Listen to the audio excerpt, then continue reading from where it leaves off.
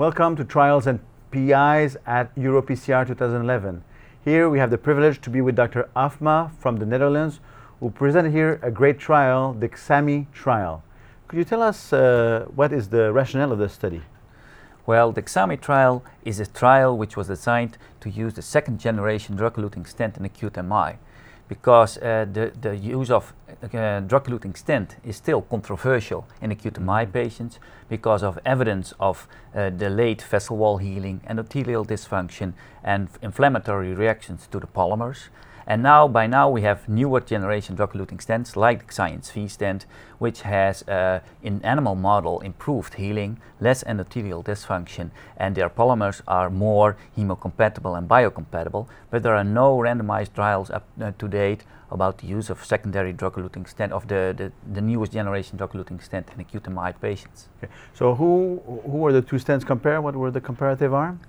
Yeah, it's a multi-center randomized trial comparing the first generation, at that time gold standard sirolimus-eluting Cypher stent, to the second generation XAMI stent, everolimus-eluting stent. Okay, very good. So tell us about the results. Well, actually we already know from other studies that Cypher stent is doing actually very well, has low percentages of re-interventions, and was proven superior to bare metal stent, but there is the risk of maybe increased stent thrombosis. And actually we found very nice results in this study.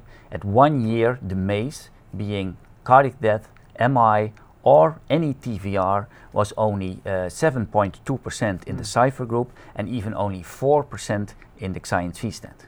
And this was a non-inferiority trial, and non-inferiority criteria was very clearly met. Okay. We even had a p-value of 0.08, and if you look at the curves at 1 year of the MACE, you see at 1 year the curves are still diverging, so in favor of the XAMI stent. Okay. So any other things you found from that study based on the patient characteristic, the outcome, risk of stent thrombosis? Well, one of the other important findings of the study, I think, that this is a contemporary acute MI study. Mm-hmm. We had a 1 year cardiac mortality of only 1.9%, and in the XAMI stent even 1.5%, while this is an all-comer infarct trial with almost no exclusion except for deep cardiac ischemic shock and intubated patients, which you cannot ask get informed consent. So there were very few exclusion criteria and still a very low mortality. And we think that next to the stents, this is also due to contemporary use of, for example, more than 50% radial approach to decrease bleeding. More than 95% of patients had high dose clopidogrel loading, 600 milligrams. Okay. We had high use of 2B3A blockers, all those kinds. Dedicated system with only a first medical contact at the patient's home to balloon time of a median of 75 minutes. That was quite impressive. So tell us a bit how you do that. I mean, 75 minutes for a door from the house to the balloon in the cath lab. Yes, in Holland, in most of Holland, we have a really dedicated system where the ambulance comes to, there's a 911 alarm, the ambulance comes to the home of the patient, and they get the diagnosis from the EKG, and they have direct contact with an interventional center. Even if that patient is very close to another hospital, they don't contact the local hospital, they go directly telephonic contact to the interventional center. Okay. At that first contact, we also ask them to give high dose heparin, high dose aspirin, so that's already given at the patient's home. They start driving and our team is getting ready, and usually we are already waiting for them, and they go not to the ER, but strictly immediately from the ambulance to the cath lab. Cath lab. Very interesting.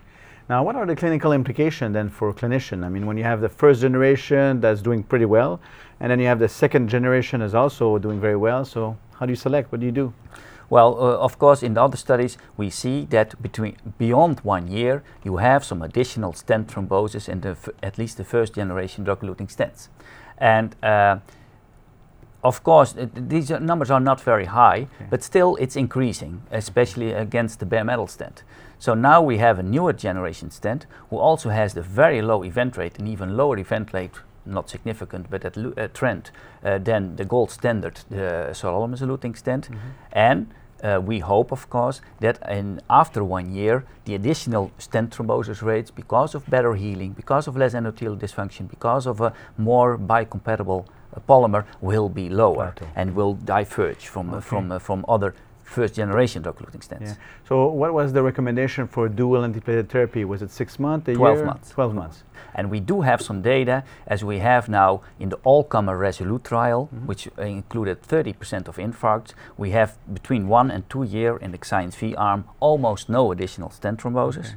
And we also, which was reported at the TCT last year, the 2-year follow-up of the subgroup of the COMPARE study, the COMPARE-AMI, but this was not separately randomized, but it was a major subgroup of 450 patients. Between 1 and 2 years, there was only 1 additional stent thrombosis in 450 patients in the science group. So we have some indication that probably after 1 year, we have a less additional stent thrombosis. Do you plan a longer term follow-up in the XAMI? Yes, we have a 3-year follow-up, and we'll have to await this data to first see if the MACE rate curves will diverge more and maybe become significant, and on the other hand, if we will see lower additional stent thrombosis in the newer generation.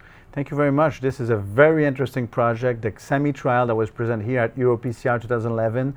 And a non-inferiority trial comparing a first-generation sirolimus Cypher eluting stent and a Science V everolimus eluting stent.